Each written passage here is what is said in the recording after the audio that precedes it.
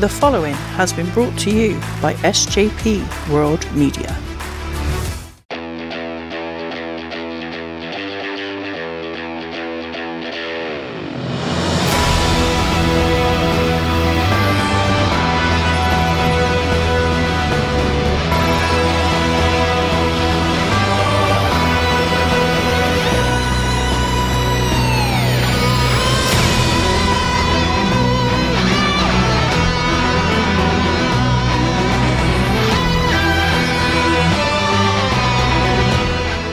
Hello and welcome to the Doctor Who pod, a look back on classic Who, new Who, and everything else you can think of associated with a little alien travelling around time and space in a blue box.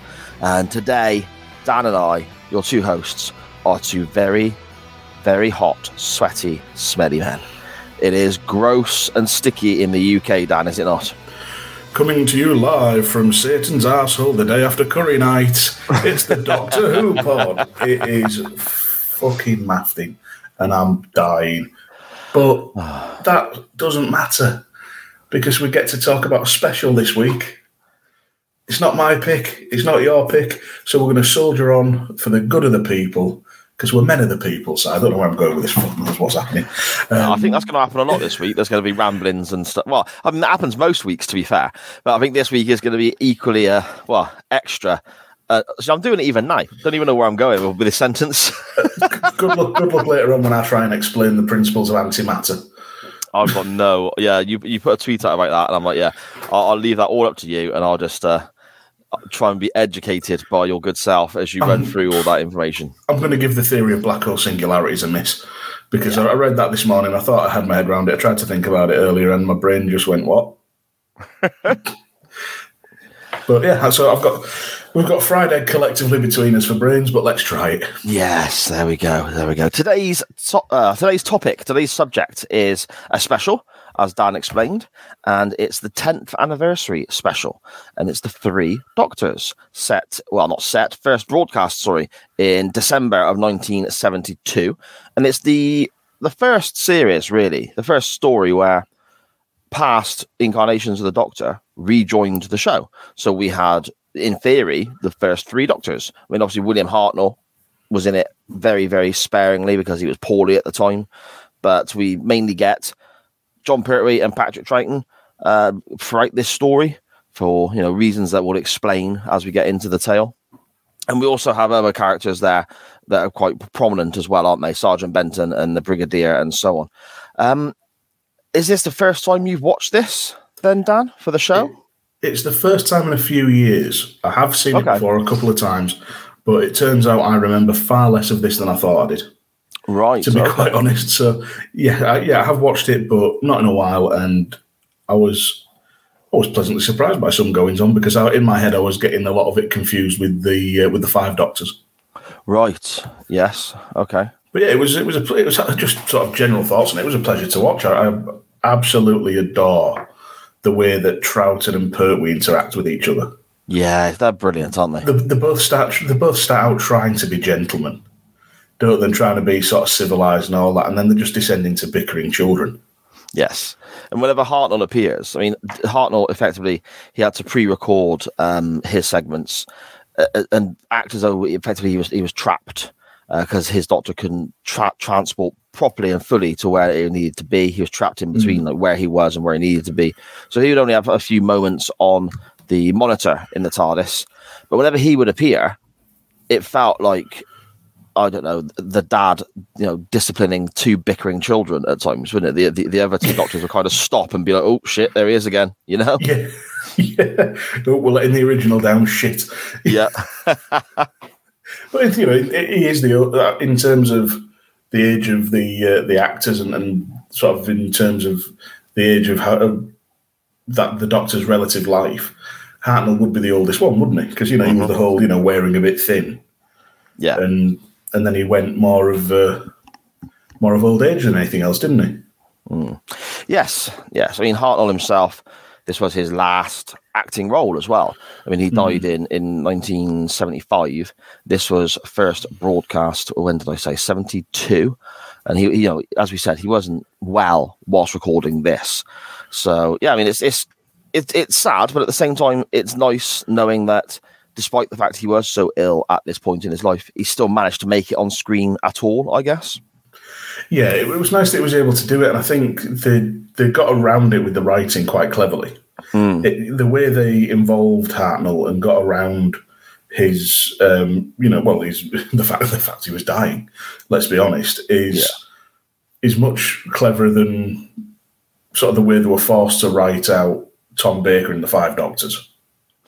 Yeah. For instance, because apparently I don't think he wanted to do it, really. No, he didn't.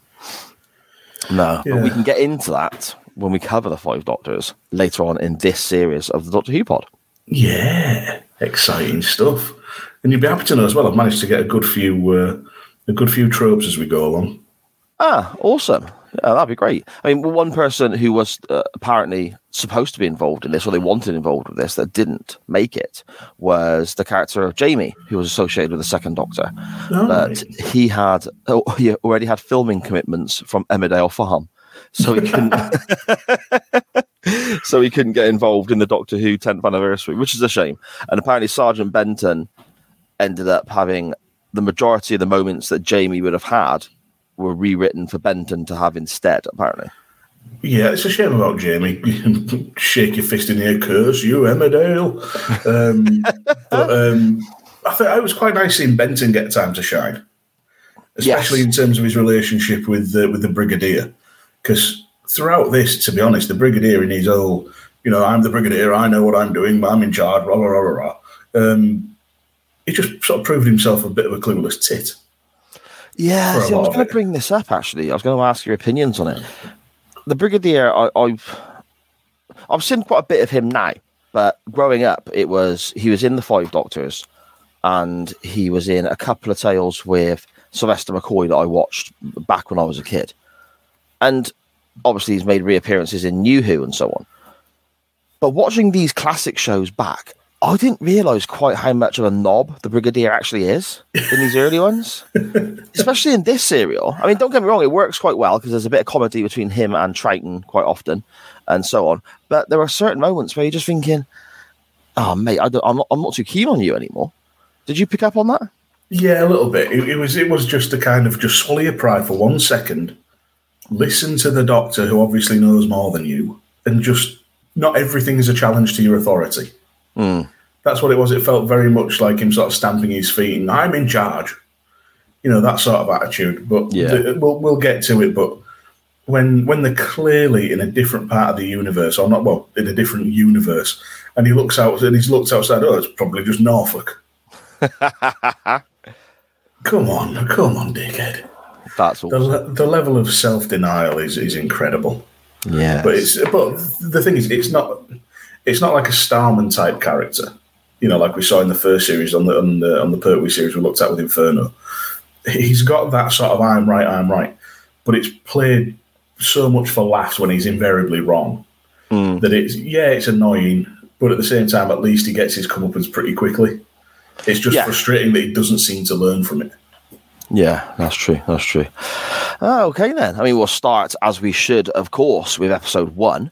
Effectively, the general gist of the early part of the story, I suppose, is there's this little box-type thingamy that has appeared, and it ends up zapping people to a different dimension. But we start off with an old dude checking out a big balloon, in theory.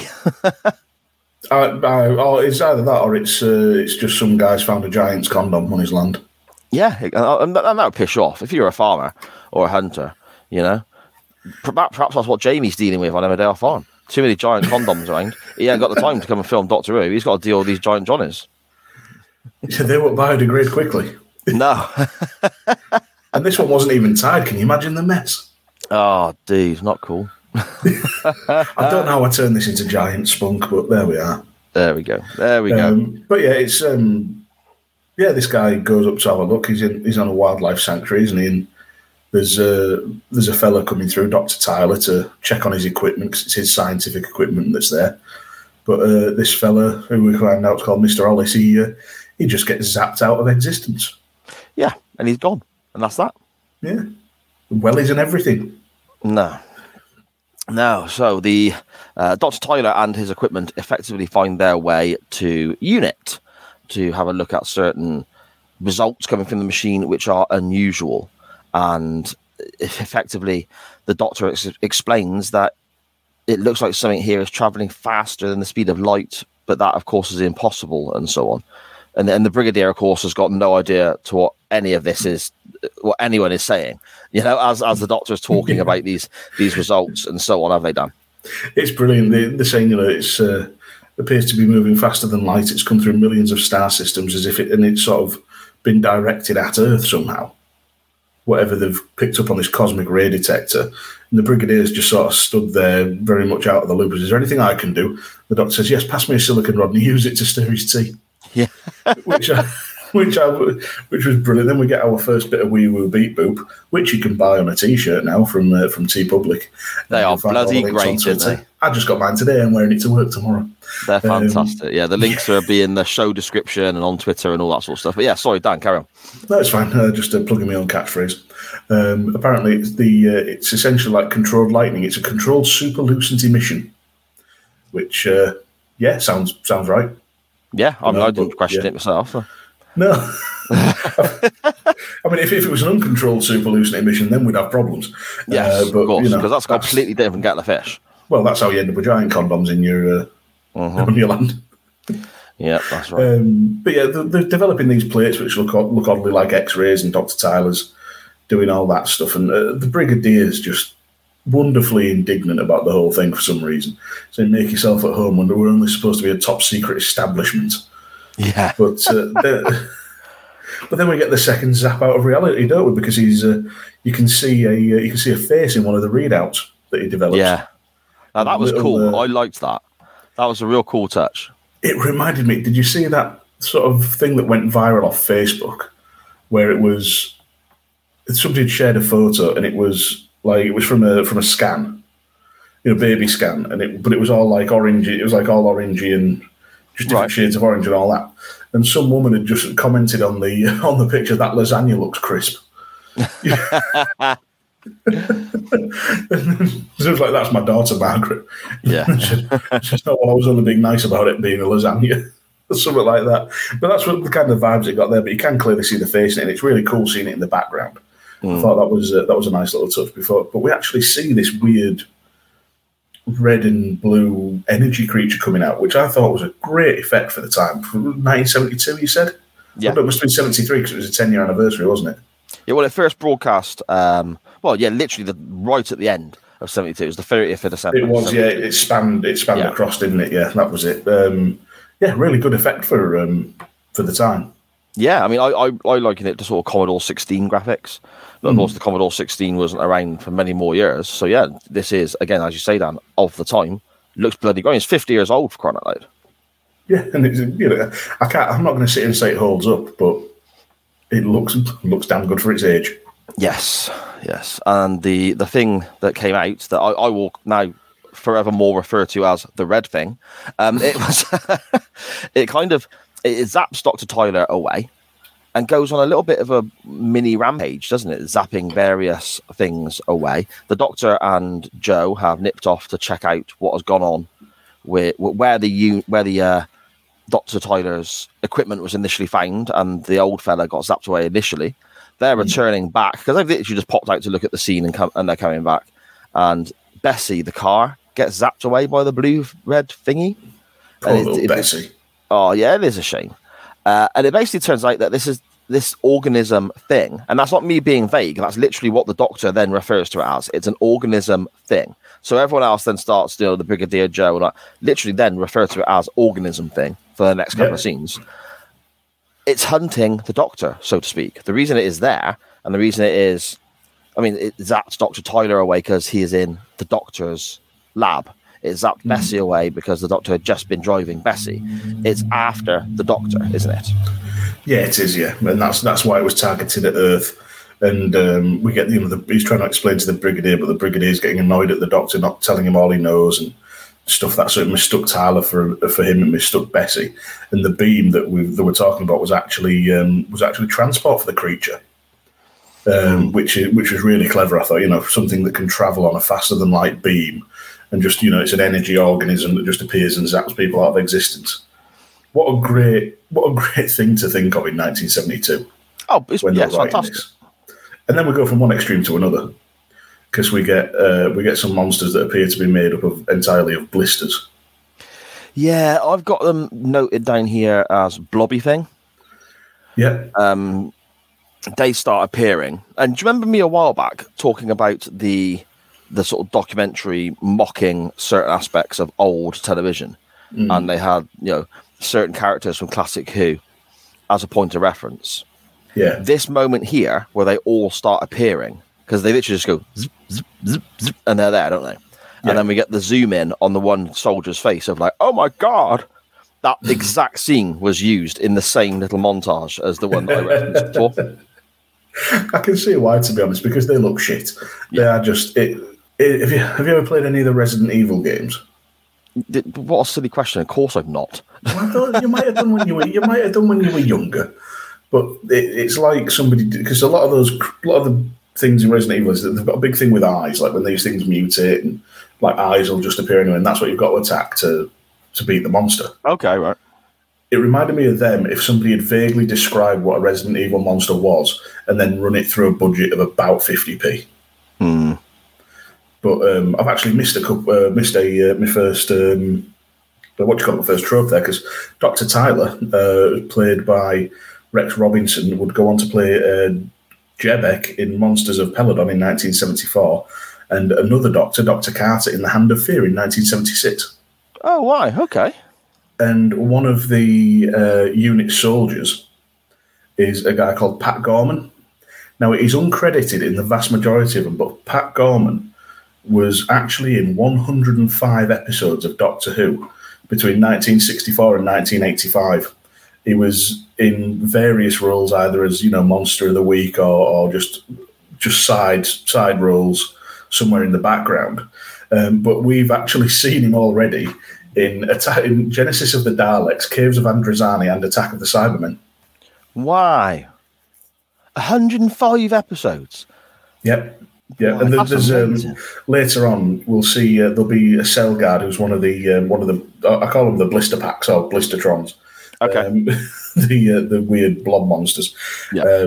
One of the cell guards there was played by a fella called Cy Town, and he was in, I think it was about 80 episodes or 65 episodes between 73 and 87. But we actually saw him in the Happiness Patrol. He was Harold V's brother who got executed. Okay. Why? Obviously, you don't see his face because he's no in the suit. But yeah, so two people who did a hell of a lot for Doctor Who, but were largely uncredited. That's amazing. Again, he was actually Cy Town was predominantly a Dalek operator. Brilliant. Oh, so, that is awesome. I just thought I'd drop those two in there. We've got a couple to come, but yeah, those I wanted to get Pat Gorman and Cy Town in there. And also, you mentioned the guy who played Dr. Tyler. Was it Rex, his name? I think you said it. Rex Robinson. What a great name. Rex Robinson. Oh, yeah, that's a wrestler's name, that, isn't it? Yeah. Rex Robinson challenged Nature Boy Buddy Rogers in 1965. Yeah. The fact that he's been in many stories, and we've already seen him several times in our short run as a podcast as well, in our first season and so on. I think that's brilliant as well. Oh, no, that was Pat Gorman. Oh, okay. This was Rex Robinson. This was Dr. Tyler's first go round for Doctor Who, and then he came in 74 or 76. Pat Gorman was the guy who started in 64, and he made 21 years living out of being in Doctor Who. Without anyone ever really noticing him. Yeah, amazing. That's great. That's brilliant. Oh dear. Yeah, so we basically have these what did you call them? Blisterons? Blistertrons or it's like, imagine if Mr. Blobby was made of hate. Yeah, that's a good one. I'll go along with that. We have hateful Blobby here, and numerous replicas of him too. And they're basically twat blobs. Twat blobs, there we go. And they're attacking unit headquarters, and as this is going on and the soldiers are all outside trying to defend unit with their machine guns and so on, the blobby red organism thing comes through a grill and starts making stuff disappear in unit again. Now, this leads to something in the second episode, which we'll get to relatively quickly, I think, that I thought was really cool. But in this moment, we end up with Sergeant Benton, Joe, and the Doctor running into the TARDIS, don't we? Because of what's going on, and the Doctor sends an SOS to the Time Lords, who we find out are having a few issues of their own, aren't they? They are, yeah. But one thing I do like at first, because this is Benton's first time in the TARDIS.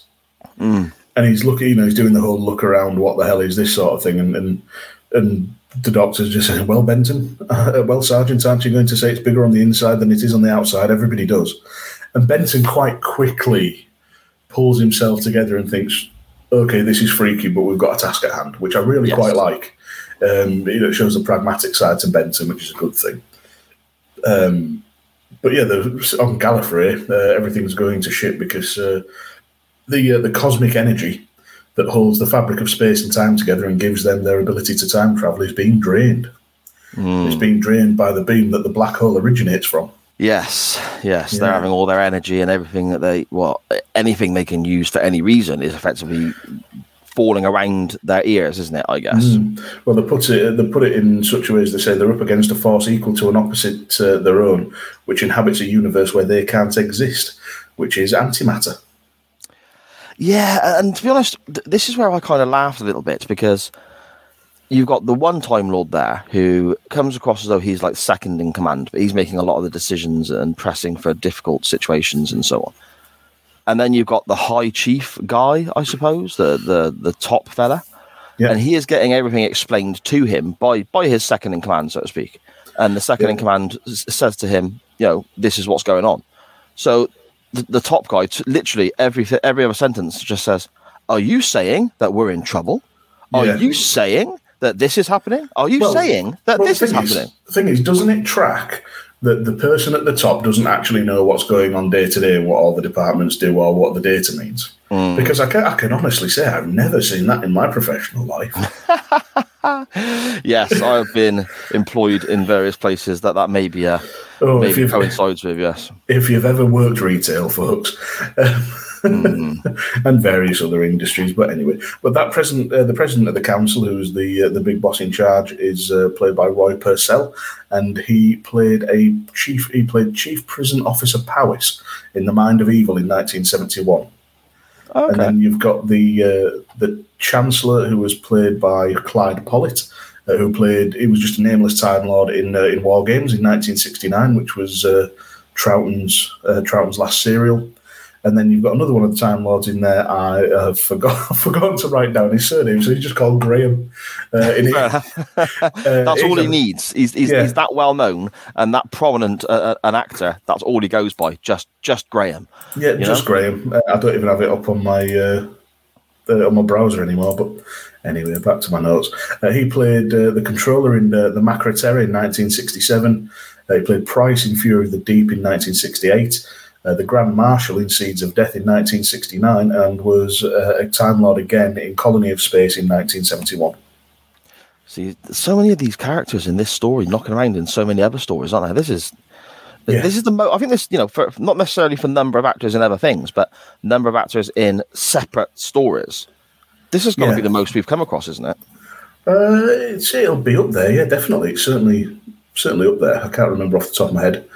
But yeah, a lot of people with experience on the show, which is always a good thing. But yeah, so they've identified this thing as an antimatter creature, which, in theory, is one of the scariest and weirdest enemies that Doctor Who has ever produced. Because the whole concept of it's not the concept. Antimatter exists. It is just a fact because the universe is made up of matter. With the universe, there's always a balance. So right down to Newton's third law of motion, every action has an equal and opposite reaction. So for matter to exist, there must also be antimatter. Okay. The problem being, when matter and antimatter collide, what happens? The atoms of each perform what's called an annihilation. They cancel each other out completely. Right. So there's a release of energy, and both sets of atoms are completely gone. And this is actually observable with the with things like the Large Hadron Collider in CERN in Switzerland and things like that. Antimatter has been observable, but the production and containment of it is so intricate and so expensive. It's never been able to be sort of produced up to anything more than a few nanograms. So infinitesimally small amounts. Could I just ask the question then? Yeah. Why would you want it? Big What is boom. the purpose of it? Make big boom. Oh, okay. So weapons then? Well, funnily enough, Dan Brown, who wrote the Da Vinci Code? Not personally. You've heard of him? Yeah, well, I've seen the Da Vinci Code. So the follow-up to Da Vinci Code, Angels and Demons. I've seen that too. Yeah, that all centered around antimatter.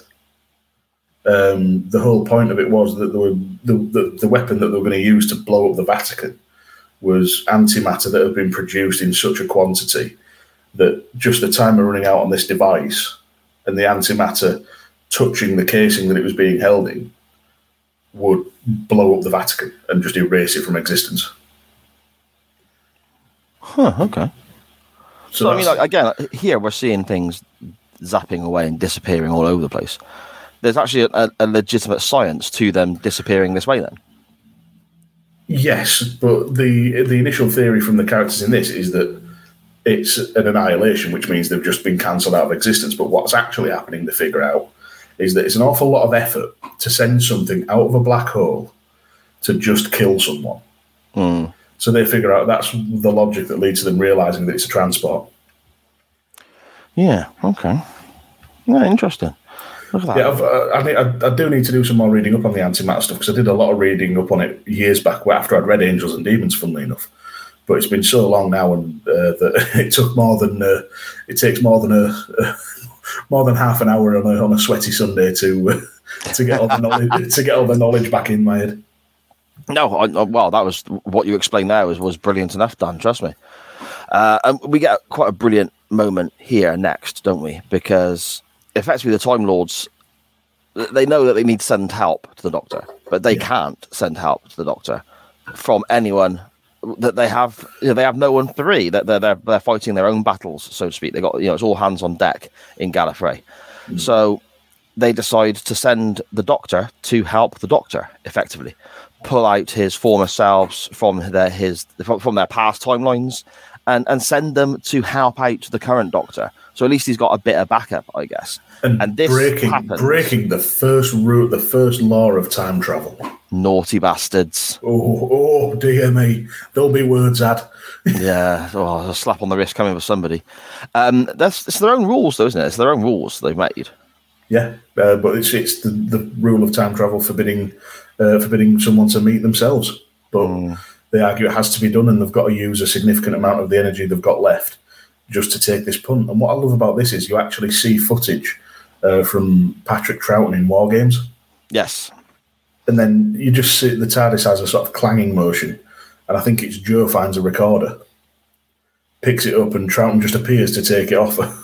How amazing was that reveal of Troughton appearing in the TARDIS with a recorder? I loved it so much because I absolutely, like I said before, I absolutely adore the way Troughton, one, the way Troughton plays the Doctor, and yes, two, the way Troughton and Pertwee bicker at each other, because I really like both portrayals from what I've seen.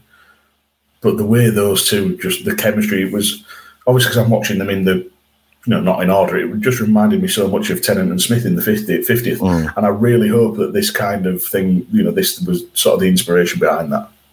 Yeah, I hope so as well. I mean, it is brilliant. To me, John Pertwee is fantastic in the story we watched previously, and he's fantastic in this as well.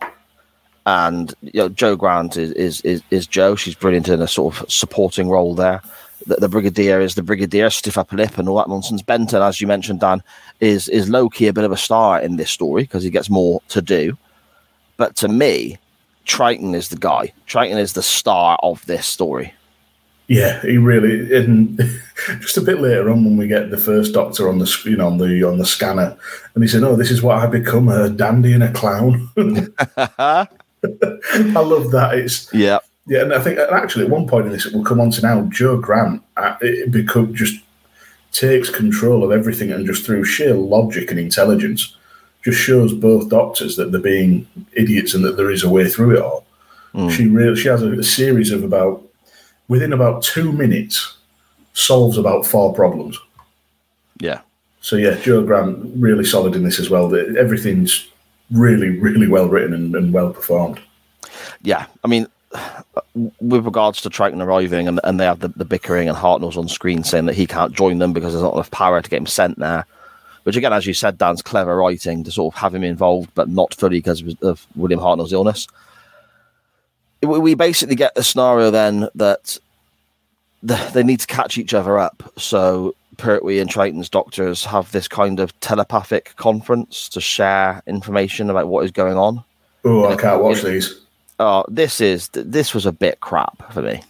Yeah, it's the rapidly flicking back and forth between faces. It made me feel a bit migraine-y, to be honest. So I couldn't watch that. But they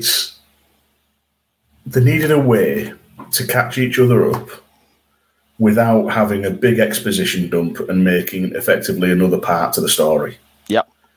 So the fact that they are essentially the same mind, and Time Lords, and well, at least to my knowledge, are known to have certain psychic or telepathic abilities, it kind of does make sense that they'd be able to do that. Yeah, it does make sense, but I'm just saying, obviously, again, we're looking at 50-year-old television. So, and 50-year-old television, and again, I repeat myself on this, but 50-year-old television that I love. So it may seem like I'm dumping on what we're watching a little bit here, but it comes from a place of love and a place of humour.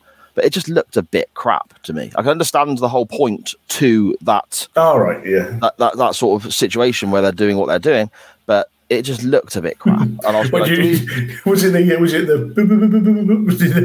did it for you? Yeah, I'm like, oh, this and both standing there and going contact. It's like when I turn my Bluetooth headset on when I'm leaving work to listen to my music, and I get connected. It's like the doctor's Bluetoothing to the other doctor, you know. See, what I want now is for this to be like redone in the 60th anniversary, but for one of them to say, for maybe Tennant, because we know he's in it, Tennant to say contact or something like that, and for Jodie just to go or shoot a gat or whoever's in it, just say, "Don't worry, I've got Bluetooth," and just like pull the lip down and actually have like a little Bluetooth. But then sometimes you get those issues, don't you, where it doesn't quite connect and you've got to keep researching for your earphones on your phone because it can't find them. You could have something like that as well.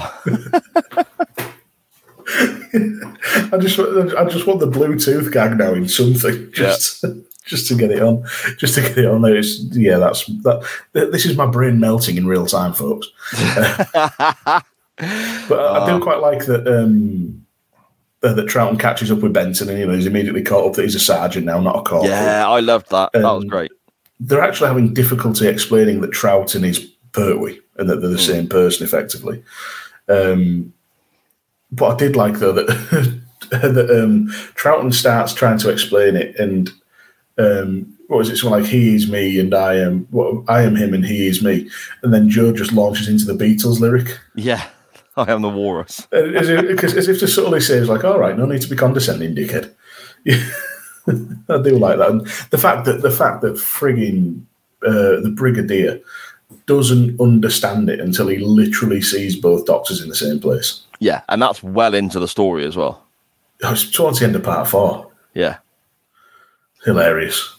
It is. Oh dear. Hartnell on screen effectively says that you need to turn off your. He says you need to turn off the force field, and basically the decision is made that one of the doctors, via a coin toss, which ends up being Pertwee, is going to run out and get zapped to go to wherever this thing is zapping people to check out what's going on.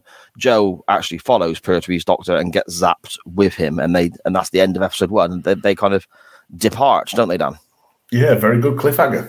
The doctor's, as far as we know, has been zapped out of existence, although we have had Hartnell teasing that it's that the beam of light is a bridge that the creature followed. And basically, if a bridge can be gone over one way, surely it can be gone over the other. And sort of alluding to that sort of logic. So, yeah, another, again, it seems to say it every time, but good cliffhanger. Yeah, it was. I suppose that takes us into the second episode. Now, obviously, there's stuff we're going to touch upon here, but I don't think a whole lot happens in this second episode. No, I mean, we get a quarry. Yes, we're back in the quarry. Take chocolate off on your Doctor Who pod bingo card. We're back in a quarry. But the first thing that made me laugh is the Pertwee's just run out and got zapped. So Benton's initial reaction is off to lob a grenade at it. That was his initial reaction. But sort of Troughton's realised that the creature has sort of settled down. You know, it's taken Pertwee, and now it's just sort of sat there, just buzzing a little bit. Or as there's Troughton calls it, you know, it's got the hiccups, as if it's eating Pertwee. And the Brigadier's in, and this is comedy gold. When Brigadier realises that Troughton's back, and he's like, "Oh no!" And Troughton looks at him and goes, "Yes." But you're not. It's the first one. Yeah. And you know, he just cannot get his head around, you know, how he's changed the appearance of where Joe is, or anything like that. And I thought it was a great moment of comedy just to sort of bring things back up from where they were last week, and before we get into the quarry. Yeah, and in the quarry, we have Joe and the Doctor kind of waking up there. Joe panics and thinks that they're dead. I mean, I don't know why she would assume that. I mean, I would assume that Joe and the Doctor would go to heaven if they have died, because they're not bad people. So is heaven a quarry? I mean, it's for Doctor Who writers. I suppose it is. You know, it does seem to be like the Mecca, doesn't it? They seem to make a lot of journeys to various quarries all over the UK. What I liked about this, though, is they're walking around the quarry or wherever they are, been zapped to, so to speak.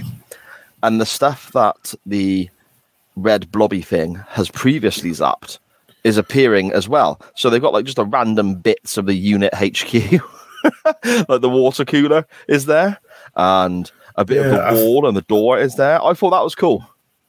It is. I think have we skipped ahead quite a bit, or am I just not reading my notes properly? Let me just go back up. Sorry, I'll catch up in a sec. Gives me a chance to pour another drink. Oh, we missed out a good. Wherever we are in it, we missed out a good Patrick Troughton line. Okay. It's when he's in talking to the Brigadier, and he says, "You know, the Time Lords are far from all powerful at the moment. That's why it's been left up to me, and me." I absolutely love that. And then we get the scene in Gallifrey where they're still banging on about the first law of time not being broken, and the first Doctor trapped in the time eddy, which again I thought was a great explanation as to why he wasn't like, "Oh, there it is, yet quarry time." But we cut back pretty quickly to Troughton. When he says the problem with antimatter is you can see the effect but never the cause, like being punched in the nose by the Invisible Man, which I quite liked. And he gives, you know, he's speculating as to why, if the antimatter creature is there, why isn't everything exploding? Yeah, because obviously, you know, it's expecting an annihilation. He says the only explanation is whoever sent it is cleverer than they are.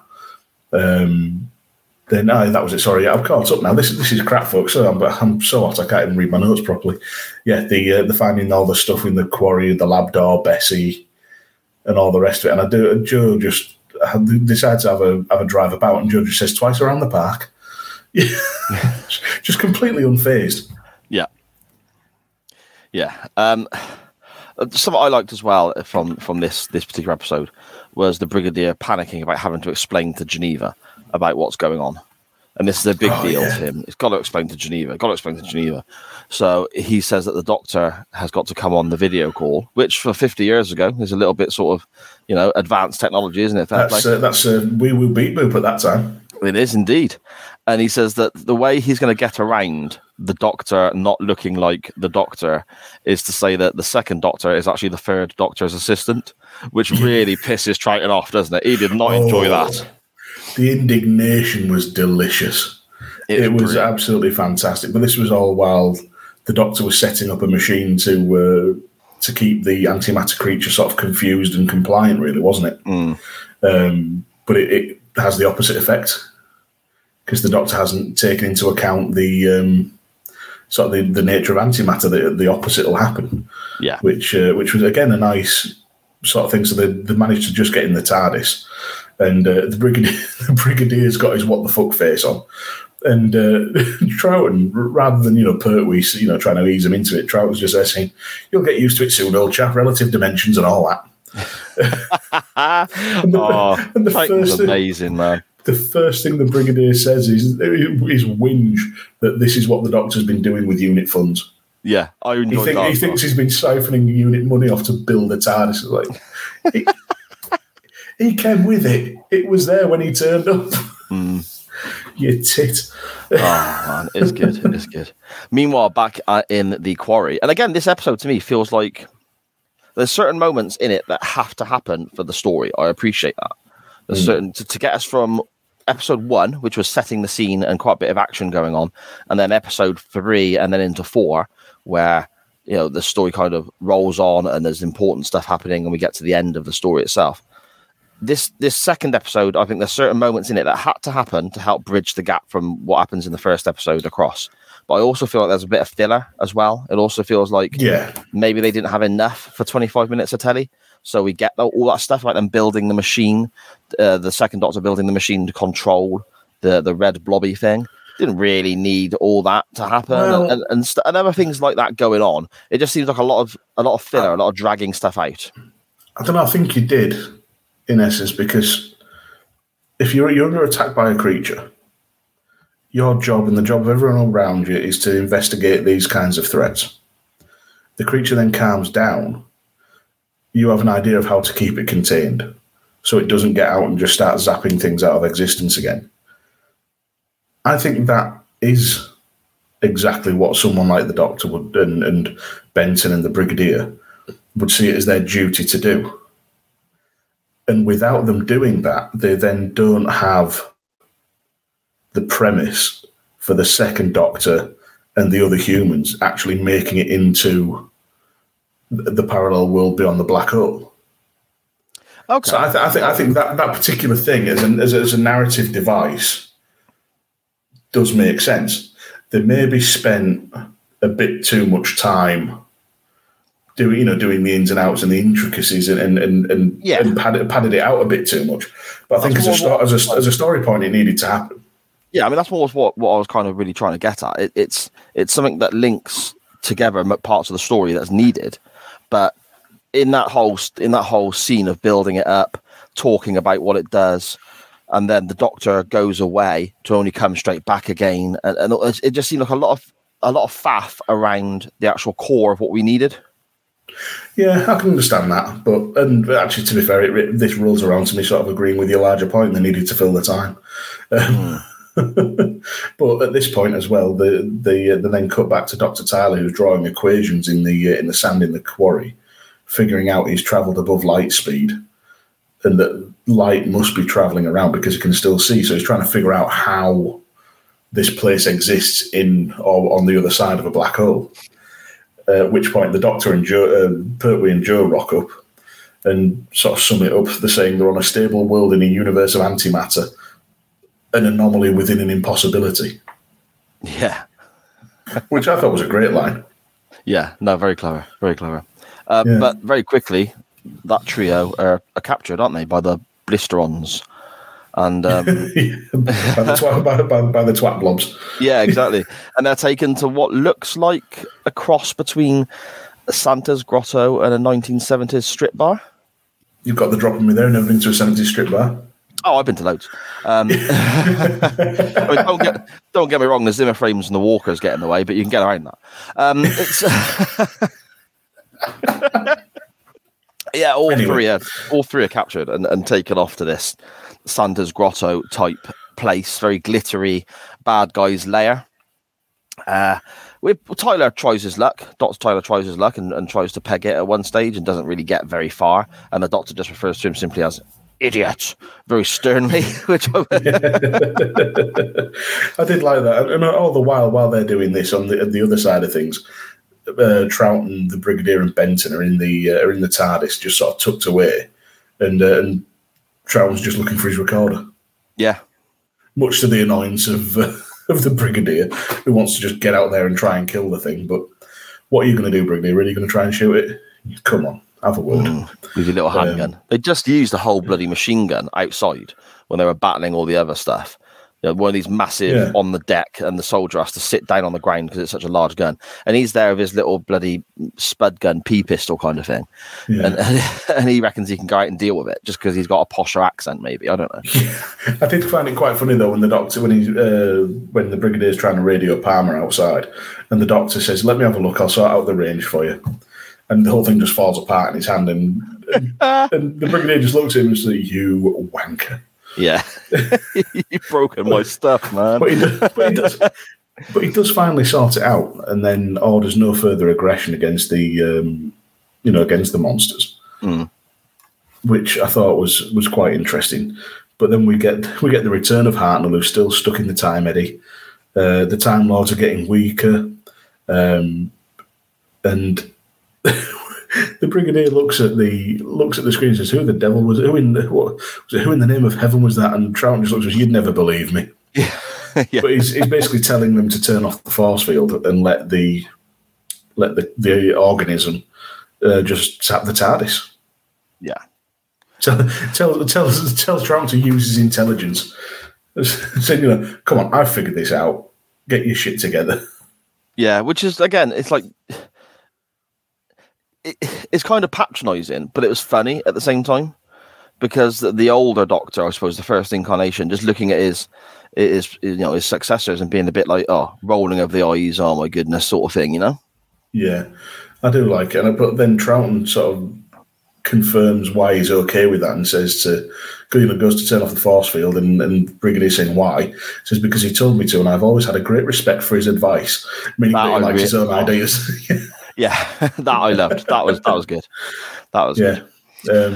But we end the episode on another great cliffhanger, which is the twat blobs disappearing and the entire unit HQ disappearing.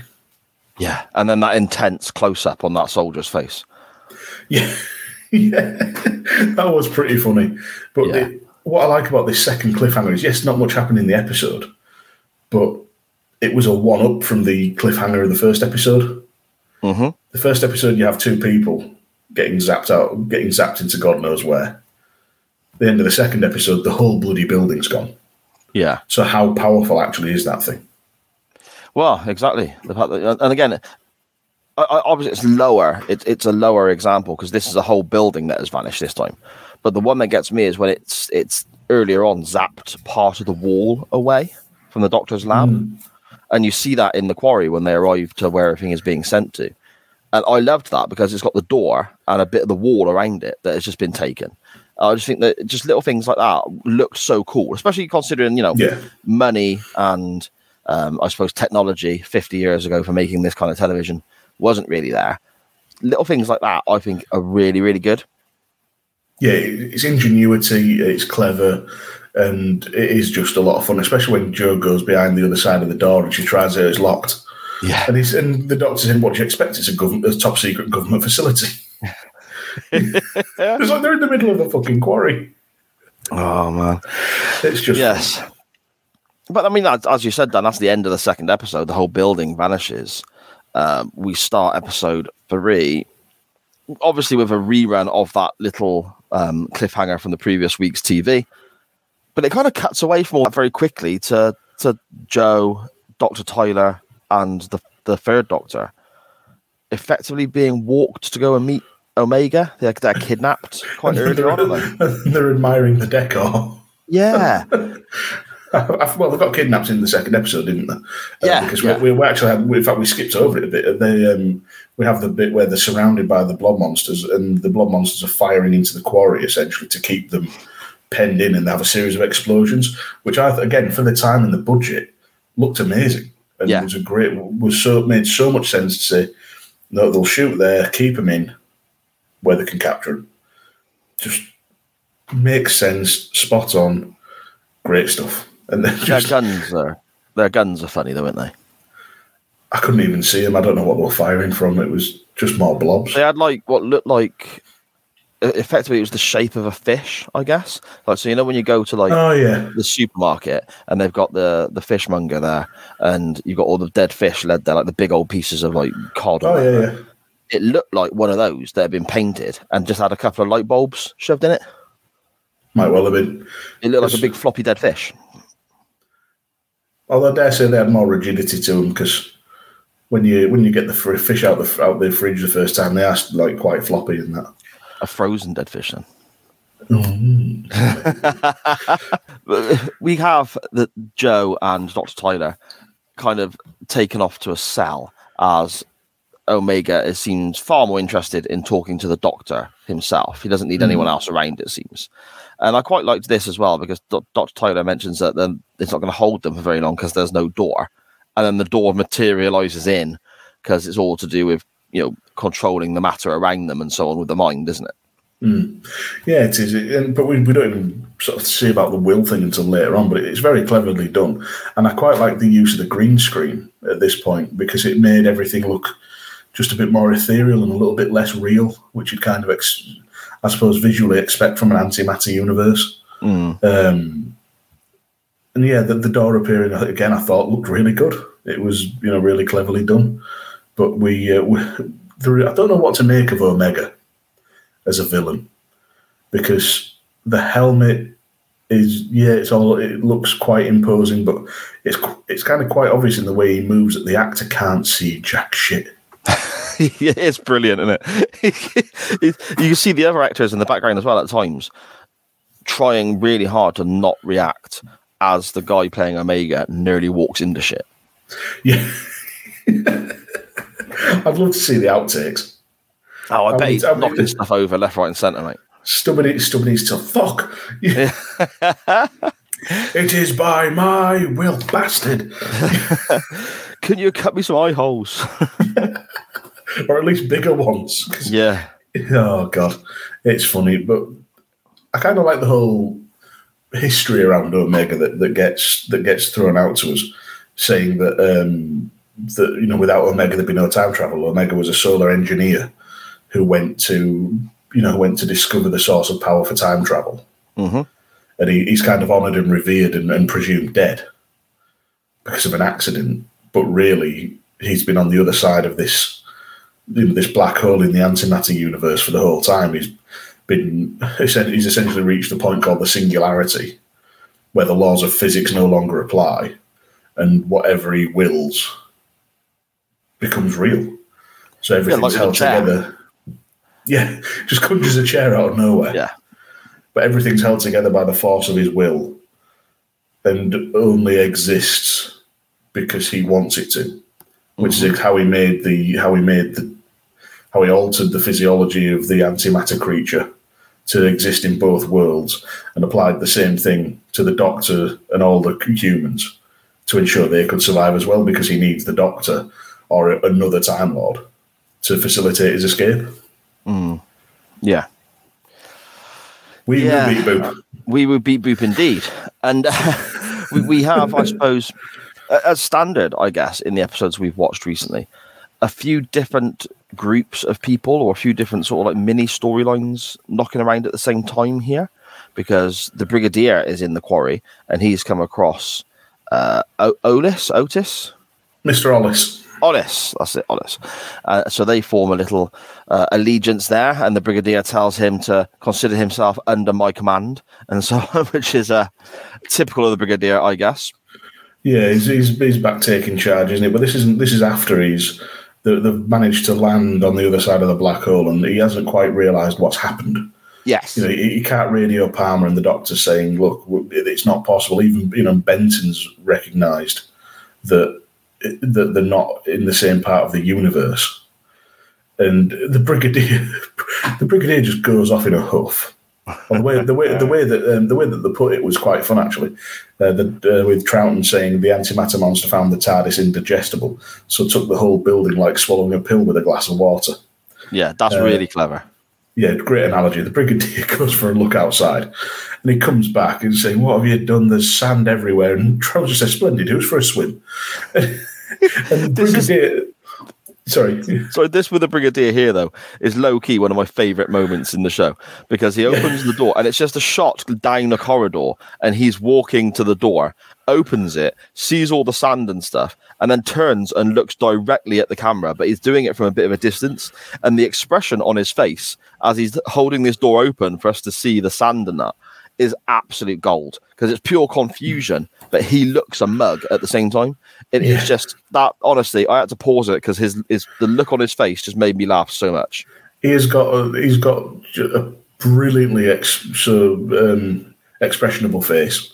He can convey so many emotions at once. It's a real talent to have.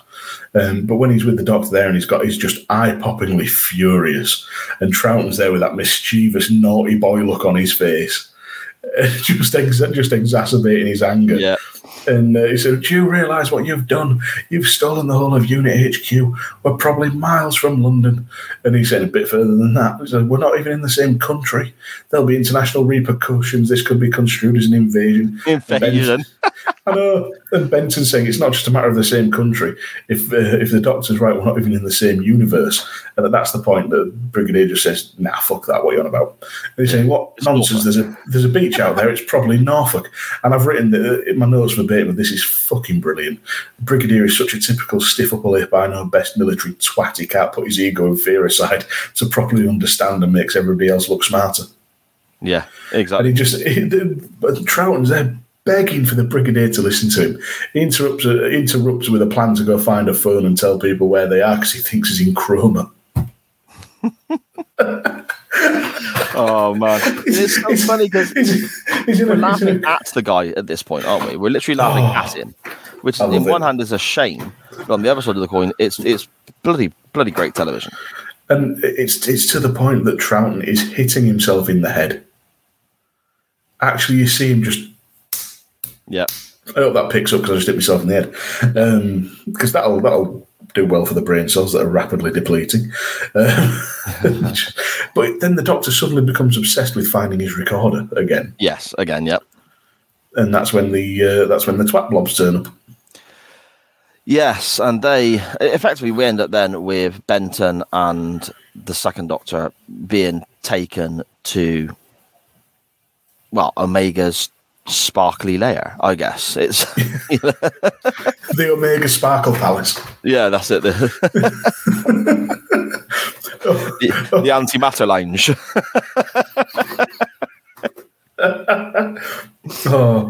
Make yourself at home. Omega's fantabulous glitter bar. Oh man! And you look at what he's wearing as well, mind. The place is literally, it's an extension of him, isn't it? Because Omega, he's got that big scary mask on that we touched upon, and this like really dramatic booming voice. But you actually catch him at times, and he's lying around on these sofas and whatever. He's just got these glittery gowns on, these glittery robes and all that as well. Yeah, he's got his swishy robes and all that, and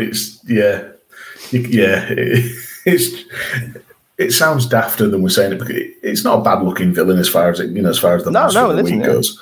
But his dress sense is quite flamboyant. He's got a little bit of the 1970s Elton John about him, hasn't he? It makes Pertwee look reserved. Yeah. Yeah. But we've now got the Doctors in the same place, haven't we? At the point Troughton turns up, Pertwee's sort of trying to get through to him. Through to Omegina, saying, "Look, find a way back. Take your seat on the High Council. You'd have all the freedom to do as you want." But Omega's only concerned with power and revenge. Yep. Vengeance. Then the second Doctor's brought in, and Omega quite quickly clocks that Troughton's not afraid of him, and that they are in fact two of the same Time Lord, and construes the Time Lord's desperation. And for some reason, Troughton gets this whole air of indignation. I was just out for a nice stroll when this great horrible jelly thing, giving it all. Again, Troughton steals the scene. He's fantastic. Yeah, he really is. And just while they're going through all of this and all the monsters around, you've got the Brigadier outside with Mr. Hollis talking about waiting for the doors to open and then going in for a full frontal assault. Yeah, with Mr. Hollis's rifle and his handgun. Hollis has got a side-by-side shotgun. 2 shots max, and then 2 shots, and then you're reloading. Brigadier's got a revolver. How much ammunition do they realistically have with them when the fucking machine guns wouldn't put those things down? I mean, it's very optimistic. You've got to admire his bravery and his optimism, haven't you? Yeah. This is the equivalent. It's the equivalent of volunteering to go over the top in World War One. Yeah, pretty much, man. Pretty much. Yeah. We get another great scene after this though, with the second and third Doctors bickering about who fucked it up with Omega before everybody points out you're supposed to work together. Come on, we get there's another sort of another catch up with Dr. Tyler about the phenomenon of singularities and how the place exists. Now I've written a bit down, so strap in for some wee woo beat. Okay. So I'll just do a little bit, and it's only because I've written it down. Please don't ask me to explain any of it. Singularity is a point in space-time which can exist only inside a black hole. They are in a black hole in a world of antimatter very close to the singularity, where all the known laws cease to exist. Omega has somehow got control of the singularity and learned how to use the vast forces locked inside the black hole, and as we said before, create this whole world based on the fantastic effort of his will. So I did look into it. The singularity theory is real. Okay. It's all to do with, because, a black hole is a star that's achieved such a density that it's collapsed in on itself. Yeah. And everything inside there is just infinitely dense. Right. Effectively, the singularity is the densest point of the black hole, where the matter is so dense that, as we said before, physics don't apply. Mm-hmm. Right. And that's where they are. In the belly button. In the belly button. Where some weird masked dude has built a sparkly gay nightclub. Well, yeah. Why wouldn't you? Yeah, there you go. I mean, I'd put more beer pumps in myself, but... Yeah. It does look a bit sparse, doesn't it, drink-wise? But then I suppose he can make things appear out of anywhere, can't he? Like he did with a chair. He could just muster up a bottle of vodka and a couple of mixers, couldn't he? It goes on about being there for thousands of years. You can guarantee he spent the first few centuries off his nuts. Yeah. Once he'd figured out how to do that. And now he's just hungover and out for revenge. Yeah. Damn you, Time Lords. I took far too much E. And now I'm on the biggest come down ever. On this, though, they do actually have Joe suggests using the sonic screwdriver. Because this is sort of Joe's moment where she points out Omega can't be all powerful because otherwise why did he bring them there? And then she suggests using the sonic, but they can't because it's everything's on the force of Omega's will. So that's that quite nicely put to one side. And then Joe points out if Omega can will up an entire world, surely between the two Doctors, they can will up a door. So it's effectively Joe's logic at this point is driving everything. Yes. Which I thought was a really good bit of writing. Unfortunately, it leads to another telepathic conference. I've got more mind bollocks written on my notes.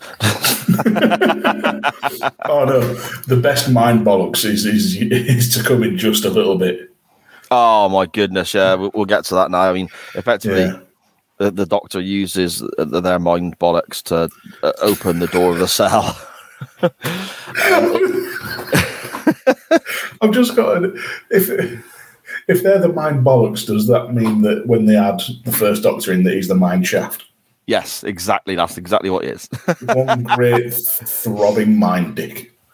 Joe, Tyler, and Benton actually manage to escape, don't they? As the Brigadier and his companion are trying to break in, they're breaking out, and everyone just kind of pegs it.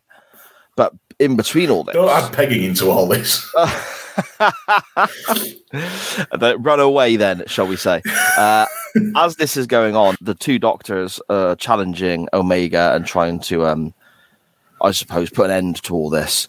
When we basically get Pertwee and Omega's dark side. The third Doctor's having a slow-mo karate fight with pervert Gollum. It's like it's like this weird fucking pig thing. It's like it's like a pig-nosed, slightly muscular, like dark elf kind of thing. Yeah, with this crazy ugly pig face thing. I mean, if you're imagining, if that's you and you can create this, and you're basically dictating that this is your dark side. This is the dark side of your mind. Why do you look like a pig in your own mind? Good question. I don't really have a question. I don't really have an answer for it, to be honest. This is one of those rare moments. He's obviously just got some really weird aversion to pork. Yeah. Well, to be fair, there were no scratchings on sale in his bar, was there? Couldn't see anything. I want to go back now and just see them in, like, you know, one of those things you have in bars where it's just packets of peanuts. Yeah. But one of the ones from the 90s where you took each bag off and it slowly revealed an image of a lady. Yeah. Oh man. Next door to it, a little sign that just says "Gents this way, ladies this way." John Smith's cask in the back. Yeah. John Smith's Tetleys and bottles of reef in a fridge. Hooch.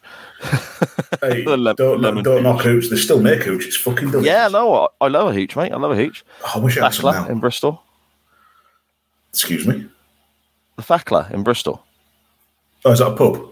It's a bar, but it's a boat. It's a boat that's been turned into a music venue. Oh, nice. It's really cool. And I've seen a few bands there, like, you know, Therapy and the Choir Boys and stuff like that. But it gets hot, as you can imagine, because it's not a very big venue. And they sell cans of hooch behind the bar. And it's fantastic. Nothing like it. Oh, damn shop shut now that sells it. Fuck. Oh, well, anyway, back to Doctor Who. Back to Doctor Who, yes. We did one that our minds would wander. As we did. Slowly leak out of our ears. I have got a shit ton of editing to do tonight, haven't I? Just leave it in. I don't give a shit. Fair enough. I mean, this weird fight scene between the dark side of Omega's mind and John Pertwee. I mean, first of all, the first thing I notice is that the Doctor, you know, referencing wrestling here, he's got a pretty good arm drag, hasn't he? Yeah, he's doing all right. It's like a combination. It's like sort of arm drags and not quite. It's sort of the variations, isn't it? Because one is doing a traditional one, and then it's the what they call it? Is it where they call it the Japanese arm drag, where they flip over, directly over instead of to the side. But the same clip gets played a couple of times, doesn't it? It's like the same. Basically, they put together 3 moves, and then they just played them on a loop for a little while before the weird pig-faced thingamy decides to mount John Pertwee from behind. It's like a John Cena match. Yeah. And he tries to, effectively, again, wrestling terminology here, I suppose. He's effectively trying to choke out the Doctor when we go. That's it. When we go off air with the episode. But what I love about this is when it cuts back. So Omega gets the sort of the rear naked. It's almost a Taz mission, actually. Yeah. It's got that on Pertwee, and it goes off saying, "Those who oppose the will of Omega shall not live." All very dramatic. Mm. And then it cuts back, and it does the recap. For the next episode. And Pertwee's on the floor like he's Damien Mizdow, just like pretending to be trapped in this chokehold. And the expression on his face is just brilliant comedy. And this is the thing as well. You say about he's getting choked out. He's basically being killed. You got that booming voice, and "you will not live," and all the dramatics that you explained there. And then he stops just because Triton's there going, "Come on, mate, stop, knock it on the head, will you?" Hey, whoa. He's had enough. He's all right. Yeah. He's not worth it, Tina. It's not worth it. Oh, God. But then Pertwee gets up and describes it as an interesting demonstration. Mm. I think you just got your ass handed to you, mate. I think, was this after they'd said to Omega that... no, they'd broken out. Sorry, I'm getting confused and jumping ahead a little bit. Never mind me. But the humans are outside. They're all piling into Bessie, aren't they? Yes. And we get another recap of how Omega exists because of his will to control the singularity. And Troughton sums it up in the most gloriously Troughton way ever. All you have to do is think of something, rub your magic lamp over there, and shally me gally me zoop, there it is. That's jolly clever. Mm. It's like the opposite of wee woo beep boop. It's poop pee boo wee. The first thing he does is ask Omega to run him up a recorder, and then gets huffy when he says no. Yeah. And Pertwee describes him as incorrigibly frivolous. The bickering again Yeah. between the two. It's just so good, isn't it? It's so funny, isn't it? Just because you're not musical. And then Omega just gets wound up and says, "Stop interrupting." But it makes everything sort of look like it's collapsing and everything wobbles on screen. Yeah. Not in a humorous, like set wobbling kind of way. It's a deliberate effect to show what happens when Omega's temper's tested. Yeah, because obviously he's the reason all of this exists. So when his emotions go up and down, I suppose it's going to have a bit of an effect, isn't it? Yeah, exactly. Which was a real clever little thing because you don't realise that's what's happening until Troughton outright says that's what's happening. You know, that's what he's doing. That's why he's being a bit of a dick, and being antagonising and all that. And it's just really, really clever. Yeah, it's. I mean, I suppose we've got a few things to touch upon, but it basically leads us to how they defeat Omega, I suppose. But before that happens, we have a scene where they're trying to remove Omega's mask. He's demanding that they remove this great big mask effort to... Sorry to interrupt, but we've skipped one sort of crucial little bit here where they surmise why Omega can't escape. Because they're saying, he could send the creature. He can bring things back. So why doesn't he have the power to leave? And it's because this place exists by the force of his will. Yes. Including the beam. So to leave, he has to surrender control. But if he surrenders control, the place falls apart. And it's Pertwee sums it up when I can find it in my notes. The moment you abandon control, you can't escape, but you can't escape without abandoning control. And he calls himself the Atlas of his world, which Atlas in Greek mythology was literally held the world on his back and held everything together and stopped it. I don't know what the whole story was, but I'm roughly aware of the character. And he wants Troughton and Pertwee to take his place so he can escape. Yeah, and that's effectively the reasons for the Time Lords being, or the Doctor being summoned to where they are. He wants them to act as his means of escape, as you said, Dan. And it's that thing of, we've kind of known what's going on, and we've had a rough idea in our minds all the way through about what's happening. But this was quite funny for me as well, because it's episode 4, and we're getting the exact reason for what's happening. In the last episode of the 4-part serial, we're now getting told the actual motivation for what is going on. Yeah, but it's been a nice sort of carrot that they've been dangling. It's been sort of quite nicely speculated on and then finally revealed. So I quite liked it. Quite liked doing it that way. Yeah, it didn't bother me either. I mean, normally we spoke about it for a couple of different stories in the past where we don't always know exactly what's going on until the end. And sometimes that works really, really well. Like with the Peter Capaldi story that we covered. Yeah. Sometimes it doesn't work so well, like with some of the Colin Baker stuff we've covered. That's been a bit messy and a bit all over the place. Here, I don't think it's a fact of working well or not working well. Here, it's a case of it doesn't actually matter until we're told about it. Yeah. Because it seems like we kind of know what's going on before finding out.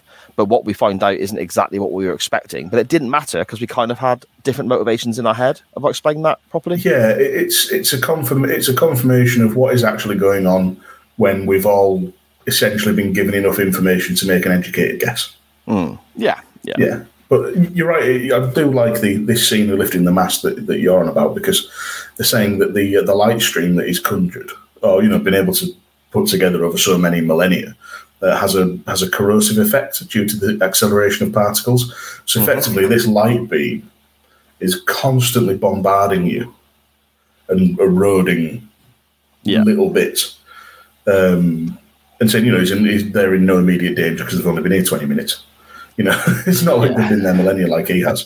But I'll let you go with the lifting of the mask because you started on it. Yeah, I mean, it's got this flap on the front, hasn't it? That rather than take the whole mask off initially, it's got this flap on the front where you can sort of lift it and, have a look, right? Which makes me think this guy has not lifted this flap on his mask for a long old time. because he's not noticed what's been going on. And we get the flap gets lifted, and both the doctors sort of recoil in terror of like, oh my god, oh, look at that sort of moment. And it sounds terrible, but it pops in. All I can think of is Omega sat there looking at them, going, "What have I got something in my teeth or? Yeah, have I got a big zit or something? What's the problem?" And they basically explain, "Yeah, you've been eroded away to nothing, mate. There's nothing left of you under that mask." To which Omega goes over to the mirror and lifts the mask off completely. And that, I thought, again, 50 years old television, that I thought looked fantastic, because you basically had Omega's shoulders and his neckline, and then the helmet being held above. Yeah, and then nothing, and you could see the two doctors behind him in the gap where his head should have been. Yeah, I've noted that down as well. That was cool. Oh, brilliant visual. Absolutely loved it. But then you get you get a load of the different stages of grief in Omega within a few seconds, because he lets out this huge wail of pain, immediately goes into denial, goes on this big shouty ego trip about how everything only exists because of his will. And if he exists because of his will, then his will is to destroy. Yeah. But amidst all this rant, Troughton points out that he can only exist here because it's only here that his will has any effect. Mm-hmm. So he couldn't go back to the regular universe, even if he wanted to. But I mean, obviously the guy's a bit of a bastard. Let's not skirt around this. Omega, he's a bit of a dick, isn't he, for everything he's been doing? Well, but at the same time, I kind of feel sorry for the guy. I do as well, because he wasn't evil when he left, or when he was trapped. He was an engineer, and he made this great discovery. He was the victim of an accident, but the Time Lords didn't know enough to know that he'd be on the other side of the black hole. Mm. And he's lonely, isn't he? Yeah, oh yeah, he's lonely. He feels abandoned. There's no bad guy in this story. He's got a bar to run in this economy. That's hard work. Yeah, exactly. It's enough to turn anybody bitter. And all his patrons are people he has are essentially his imaginary friends. That's it. Yeah. But it's kind of weird in that when you break it down like that, there's no real bad guy in this story. Mm. There's an aggressor, which he certainly is, which I suppose you could say is a bad guy. And actually, now that I think about it, he also kidnapped people. So yeah, maybe he's a bit of a twat. But bit of a dick, yeah. But there's logic behind that, millennia of loneliness, and after a few thousand years, you're probably going to get a bit mad about the whole situation. Yeah, I get that. I mean, he effectively has a little tantrum now, doesn't he? He's decided that he's just going to destroy everything. Sod it, he's had enough. Omega, yeah. He's going to trash the place. The Doctor has managed to escape. Everyone piles into the TARDIS. We get Hartnell arriving again, and we get mind bollocks with all three Doctors this time. Yes, yeah, we get the three-way telepathic conference, and this is all we've actually interspliced sort of scenes on Gallifrey as well, where you see everything's at a very low level, all the lights are down, the energy's all but out, and obviously they send Hartnell in there, and throughout it all, the second Doctor is still just wanting his recorder. He stands there and says, if I had my recorder, I could play something that would pass the time. And in my head, all I added on to the end of that was timey-wimey. To help pass the timey-wimey. I had full, John Hurt flashbacks to the 50th anniversary. And the Brigadier just stands there and sort of rolls his eyes and says, thankful for small mercies. Yeah. I mean, to be fair, the recorder's not a great instrument, is it? It's a bit of a wanky instrument, I remember my sister, and again, I suppose a lot of kids do this in junior school. They play the recorder and they get to buy their own recorders or bring their recorders home with them and so on. So all you'd hear is really squeaky, horrible renditions of Three Blind Mice for days on end. It's a pretty crap instrument. Let's be fair. Very true. Yeah, but through this sort of telepathic conference, they've got an idea. Hartnell goes contact Gallifrey, lets them know there's a possible solution. Brigadier wants a layman's terms explanation of what they're going to do with Omega. The second Doctor finally finds his recorder in the force field and decides to use the record. And essentially, they're going to trick Omega somehow, and we're not quite sure how. They essentially give Omega an ultimatum, says that they'll stay and help him if they let everybody else go home. And that plays into the loneliness, doesn't it? Yeah. He's got friends, I guess, is one way of putting it. He's got company anyway. Maybe not friends, but he's got people around him. Yeah, exactly. He's saying, he'll let everybody go, and maybe they don't have to take his place, but at least, just stay with me because it's shit here. But again, no. It may be shit there, but that's your mind bar. That's your antimatter lounge. You've made this place. So it's only shit because that's the way you've made it. Yeah, but he's had a few millennia to exhaust all his creativity. I suppose. It's after a while you're going to run out of ideas. No, it's about a million years, probably. Do you really think you've got that many ideas? No. I mean, obviously he's been there for. Oh, right. Yeah, me. I run out of ideas after about 20 minutes. Yeah. when I've conjured up, say, for example, Jenna Coleman 5 times. after your first wank. After that, I'm going to be a bit like, nah. Well, I'm a bit hungry, God. but that aside, Anyway, back to the story. Yeah. All the humans go through the beam and all that, and the Brigadier finally gets it. He says, "Goodbye, Doctor." Oh, doctors. He finally caught. But I did like when he saw the third Doctor, and Joe confirmed that wasn't the Doctor as well. He just got 3 of them. I didn't know when I was well off. But I now realised that there's a nod to that in the 50th anniversary. Okay. When the commander of the Gallifreyan forces, he sees John Hurt, Tennant and Smith, and he says, "Dear God, 3 of them." And that is kind of that same vein. I like to think that's a nod to this. Yeah. And then the rest of them come in. But yeah, they're there now, and they say, right, they tell Omega that they found a way for him to get home, and they bring out the cosmic ray detector box and the recorder's sticking out the top, and it looks so high tech, doesn't it? Well, Omega calls it. He says it's a childish contraption, and the Cons say to him, "Take it." He's like, "This is my world, and you pester me with trinkets." Giving it that, and he knocks the device out of 2's hand. Sorry, I've written in my notes. I've just referred to all the Doctors as 1, 2, and 3. I do that as well. He knocks out a Troughton's hand, and they make a run for the TARDIS, and the black hole's completely devoured by light. And we see the power restore on Gallifrey. And I don't know about you, but I was sat there going, "What the hell has just happened? What was that device?" I've got no idea. I had not twigged. It was a mystery to me. But this is where the antimatter plays in. Okay. So I don't know if you caught the explanation for it. So basically everybody pops back to where they should be. All the humans are back. The HQ's back. Mr. Hollis is back where he left. That's brilliant. The Giant Johnny's been cleared up, which is nice for him. He doesn't have to deal with gargantuan seamen. Yes. So that's gargantuan seamen. Oh man! So, and then the other humans are saying, but speculating where the Doctor is. Joe's having a bit of a cry, and the Brigadier has sort of a tender moment just on his own. They were both wonderful chaps. Like, wouldn't believe that if you'd seen the rest of their interactions with him throughout the show, throughout this serial. But anyway, the TARDIS materialises. They made it through by the skin of the teeth. And they're saying that Omega's will was the tension in the elastic. Once that will was broken, everything snapped back into its proper place.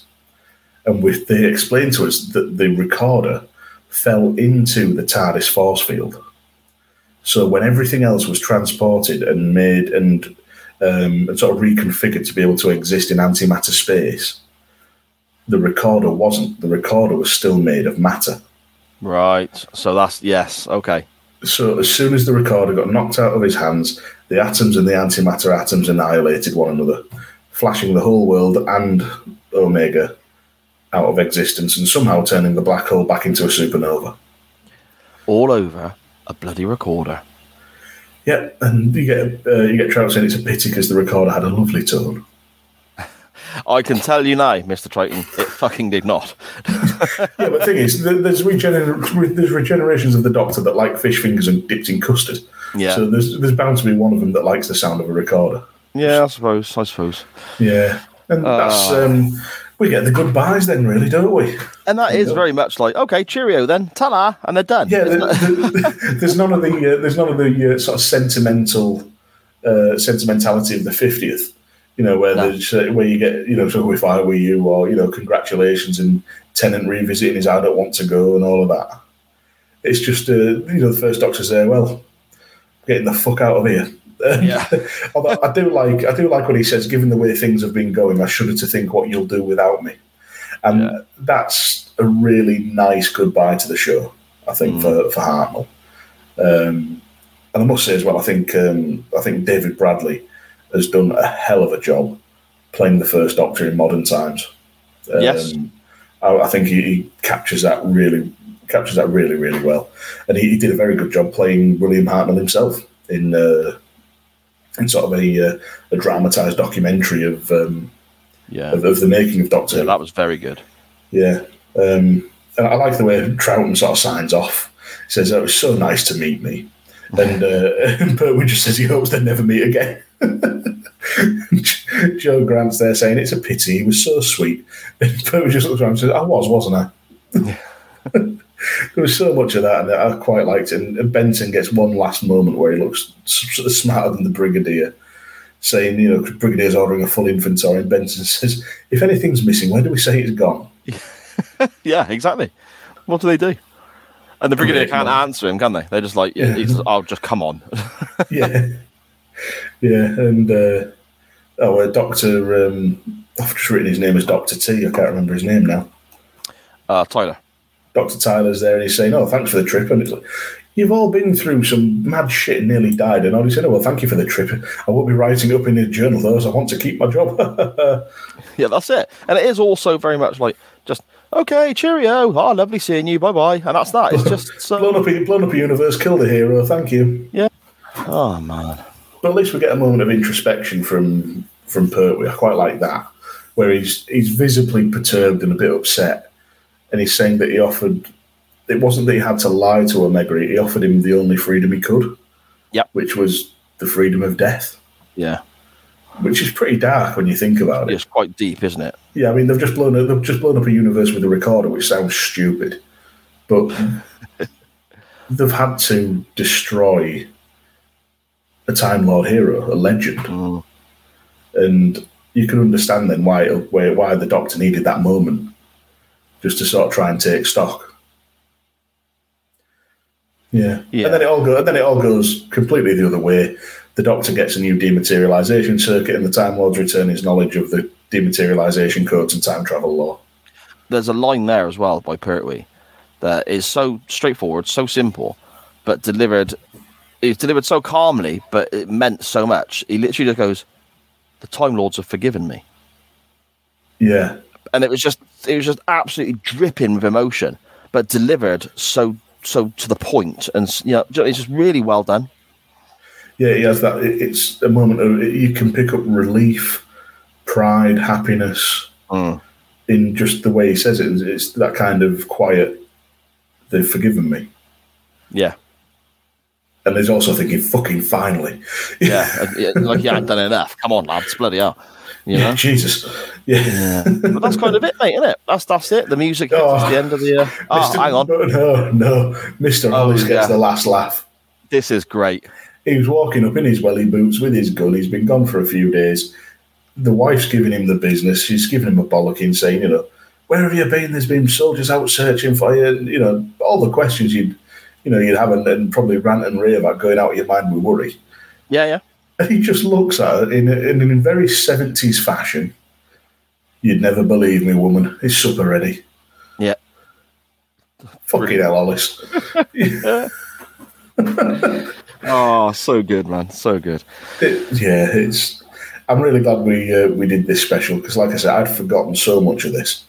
Well, I mean, that's what we sort of get to next, I guess. We want to kind of summarise our thoughts on this, Dan. I mean, 4 parts, 50 years old, a couple of different doctors in there. What are your thoughts in general about this 4-part serial? It's a joy. It really is. It's an absolute joy. The doctors all interact well together, even though they are obviously just reacting to Hartnell on screen. The bickering and the chemistry that they have together is fantastic. Joe Grant and Benton are absolutely brilliant as sort of sidekicks in this. They've both got moments where they absolutely sort of take charge of everything and are actually useful. The Brigadier's fantastic comic relief, but even then he was trying to mount a rescue effort and things like that. So there was a point to him. Omega was sort of a well fleshed out villain, and the fact they've used actual scientific theory, to get to where they are and how that whole place exists and bits and pieces like that, and the antimatter stuff. Yeah, I really, really like it. Not to give too much of a spoiler, but if we do a wrap-up episode like we did for season 1, I can see this ranking fairly highly. Okay, interesting. I enjoyed it that much. A couple of bits a bit ropey, but it's the 70s. Yeah, exactly, and that's the only the negatives I could really bring to it, and it's not fair to really use them as negatives because it's 50-year-old television. The sort of blisteroid monsters, the blobby, bubbly, horrible, nasty villains, they don't look great, and so on. The red blobby thing that appears like Commodore 16 graphics and starts eating the world and all that, again, doesn't look great, but it's 50-year-old TV. You need to be able to look past this, and I say it all the time on the show. The biggest thing for me, especially with classic Who, is you need to look past some of the shortcomings of that era and focus on the story itself. And this story is brilliant. This is a great story with everything you need. Comedy. At the end, where you almost feel for the Doctor because of the act he's had to do to give Omega this freedom and so on that you explained, Dan, with regards to the only freedom he could have was obviously death and so on. It's brilliant. I mean, it's absolutely fantastic. It's a real shame Hartnell wasn't involved more. Obviously, the reasons are out of his hands, of course. But his moments on screen really meant something as well. So, yeah, I enjoyed it, mate. It was fantastic. Really good stuff. Yeah, it's just a lot of fun. At the end of the day, you can read into all the dark stuff, like I have done. But at the end of the day, you just whack it on. It's 4-parter. It's not going to take up too much of your time. I actually viewed it on DVD, so then they'd cut it together like a movie. Okay. Brilliant. And it's the same for the 5 Doctors as well. On the DVD, they don't have the breaks in between the episodes. They just cut it together like a movie. Right. And when you actually watch it as a movie, I think it's better than watching it as a 4-parter. Right. I don't know why, but it works either way. But yeah, I'm really glad we covered it, and I'm very much looking forward to talking the 5 Doctors later on. Yes, me too. However, that is not for next week. What are we looking at next week, Dan? Because it's your pick, I believe. It is. Next week it is my pick, and I wanted to sort of get away from the first 3 Doctors. Obviously, we've had Pertwee's solo adventure, and now we've had the first 3 Doctors all together. So I want to go to 1984. I want to go to Peter Davison, and I was doing a bit of research because obviously I know bugger all about these serials, to be quite honest. So I was intrigued to find out that Davison was sort of, I think, really the first Doctor to be given 2-parters. He had one 2-parter per serial, and a lot of them weren't very well received, to be quite honest, because it felt like they weren't given enough time to sort of pad the story out or flesh the characters and the worlds out, which I thought was a bit odd, because one thing that we've seen with an episode like Blink, that was 45-50 minutes. A 2-parter of this era will be 45 to 50 minutes. Yes. So I want to see how one of these 2-parters stand up. And I've deliberately not gone for the one that was called the worst of the 2-parters or anything like that. I want to go for the one that is regarded as the best. So I want to go to 1984, as I said, and The Awakening. Okay. I'm not sure if I've seen that. Yeah, it's like I said, in the list I found, it's described as the best of Davidson's two-part stories. Let me just go through here. Having a tale with a developed beginning, middle, and end isn't something that's easy to do in just 50 minutes. So it's to writer Eric Pringle's credit that he does better than most. And I don't want to read too much else because it might give stuff away. No, fair enough, mate. Like I said, I'm not sure I've seen that. The name doesn't ring a bell. It may be one of those that I press play on and go, oh yeah, I remember. But right now, I'm not sure I know a great deal of it. But Peter Davidson, I always enjoy Davidson. So yeah, looking forward to it. Yeah, I thought that was something a bit different where we go for something that isn't quite as critically acclaimed. A bit like my pick with Happiness Patrol, really. I just hope it goes as well as Happiness Patrol. Obviously, I doubt it'll be that wacky and weird. Yeah, but yeah. I was kind of trying to avoid Daleks and Cybermen and the more sort of traditional villains. At least I don't think they're in this one. I'm not 100% sure. No, okay, fair enough then. So there we go. Next week, The Awakening with Peter Davidson. Yeah, looking forward to it, bud. Before we depart this week, though, do you want to let everybody know whereabouts they can find you online and all the great shows and content you're involved in, my friend? Yeah, you can find the sentient puddle that is my existence on Twitter at DanGriffin21, usually tweeting about wrestling that's 6 weeks out of date on movies and TV that are 25 years out of date. You can hear me on Unbooking the Territory with my partner in podcasting, Pissheadery UTT Rob, where we discuss the firsts and lasts of wrestling. And you can also hear us both on Unbooking the Tankatory, which is the side project, which is very much taking on a life of its own, charting the life and times, the trials and tribulations of the in-ring career of Tank Abbott. At time of recording, we are very much embedded in the Russo and Bischoff era of WCW 2000. And believe me when I tell you, it's a lot better than history gives it credit for. So we're having a blast doing that at the minute. Come along, give it a listen, we'll have a laugh. And that's me and my project. Awesome stuff, mate. Awesome stuff. You can find me on Twitter at SJP Words, and the group on Facebook that you need is SJP All the Shows and Info. But rather than give you the usual spiel of all the shows I'm involved in, Nitro Nights and the Waiting Room and all the rest of it there as well, chain wrestling and so on, what is needed now is for people to go and follow the new network Twitter handle, and that's at SJP World Media. And what you will find there is on the main feed, new episodes of all the shows that are on SJP World Media will drop there. So this will appear on that feed, as will all the episodes of Chain Wrestling, In the Corner with Benny Mac, RSH, when we start getting their shows on there all the way from the States. A few other shows still coming in the next few weeks as well. All the shows are going to be on there. Now, if you want to go and look at the back catalogue of any of these shows, they all have their own individual streams as well, their own individual channels. So you will be able to search for the Doctor Who Pod on, say, for example, we'll use Spotify as an example. Search for the Doctor Who Pod on Spotify. You'll probably come up with two examples. One will be the latest episode that appears on the main SJP World Media channel, and then the Doctor Who Pod channel itself has all of our previous episodes on there. So you can go back and listen to that without having to sort of keep skipping episodes or other shows that you may not have that interest in. That's the idea behind it anyway. Hopefully it works simply enough for people to enjoy. But yes, at SJP Words for me, at SJP World Media for the network and all the shows I'm involved in, as well as numerous other people as well. But most importantly, you can find this show on Facebook and Twitter at the Doctor Who Pod. And that's at the DRWHOPOD, at the Doctor Who Pod. And that is it for this week, mate. I'm looking forward to a bit of Peter Davidson next week, Dan. It's going to be good.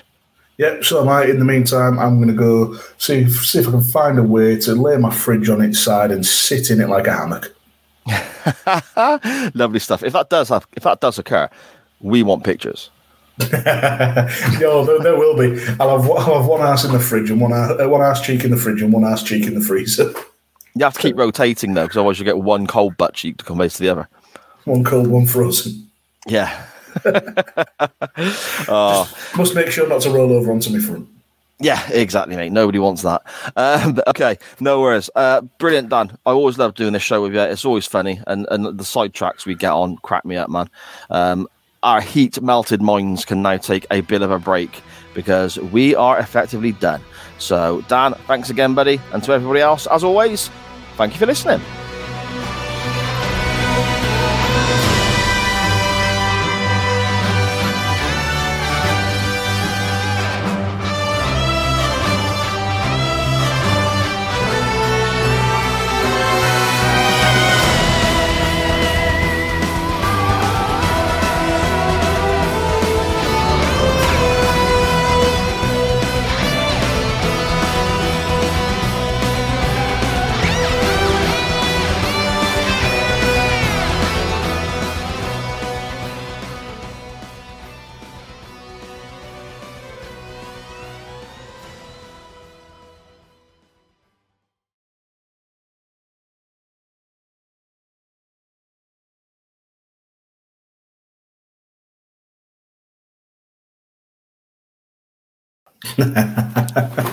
Well, I was gonna. My plan yesterday was to watch all the whole thing, but I got back after walking the dog.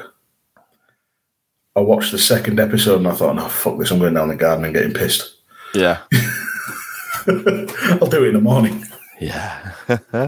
So we went to Toby Carvery for lunch today. Because it was supposed to be for my lad's 19th, which was a couple of weeks ago. But my grandparents are the ones who normally take him all out for something to eat, and so his grandparents, sorry, so Shah's parents. Yeah. They both had COVID, so this is the first weekend we've done it.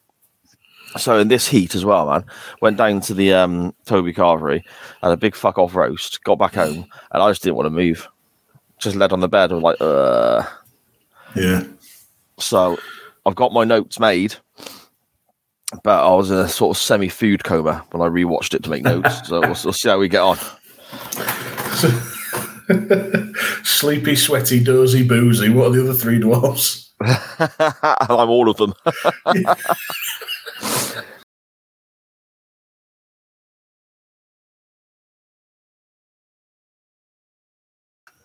Yeah, well, it's it's little known fact that that a Doctor Who writer wrote for the band Snap in the 90s, and rather than Rhythm is a Dancer, it was going to be called Heaven is a Quarry. And that works, and that's all I'm going to hear now whenever that song comes on. Heaven is a quarry.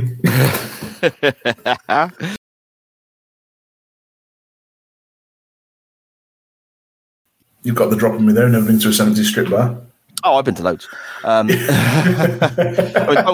don't get me wrong. The Zimmer frames and the walkers get in the way, but you can get around that.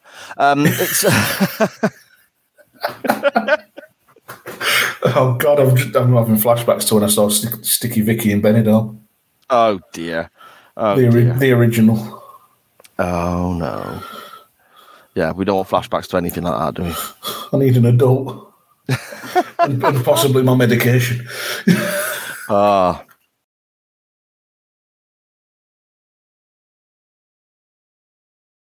Yeah, but we've now got the doctors in the same place, haven't we?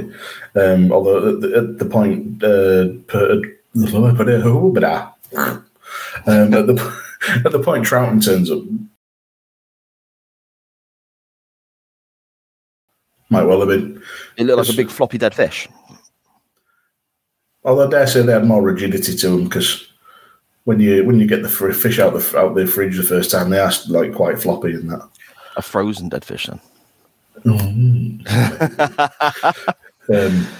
to be fair, I know exactly how pliable they are because I've been smacked in the head with a salmon before now, so there we go. That was when I worked retail and one of my mates decided to dick about. It was a fun time. Slapped in the mush with a dead fish. Yeah, my life is a comedy joke. It's just a comedy of errors and bullshit. I've been hit in the face with a dead fish. I've slipped on a banana skin, and I have had the shit scared out of me. Quite literally. Yes, I fell asleep on the toilet drunk, and the seat started to shift, which shocked me awake. And let's just say I was sat in the right place. Amazing. I feel we digressed a little bit. Anyway, poop.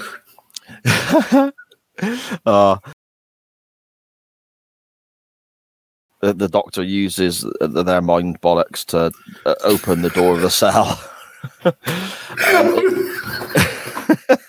I've just got if they're the mind bollocks, does that mean that when they add the first Doctor in, that he's the mind shaft? Yes, exactly. That's exactly what it is. One great throbbing mind dick. That does sound like a Doctor Who villain, doesn't it? The throbbing mind dick.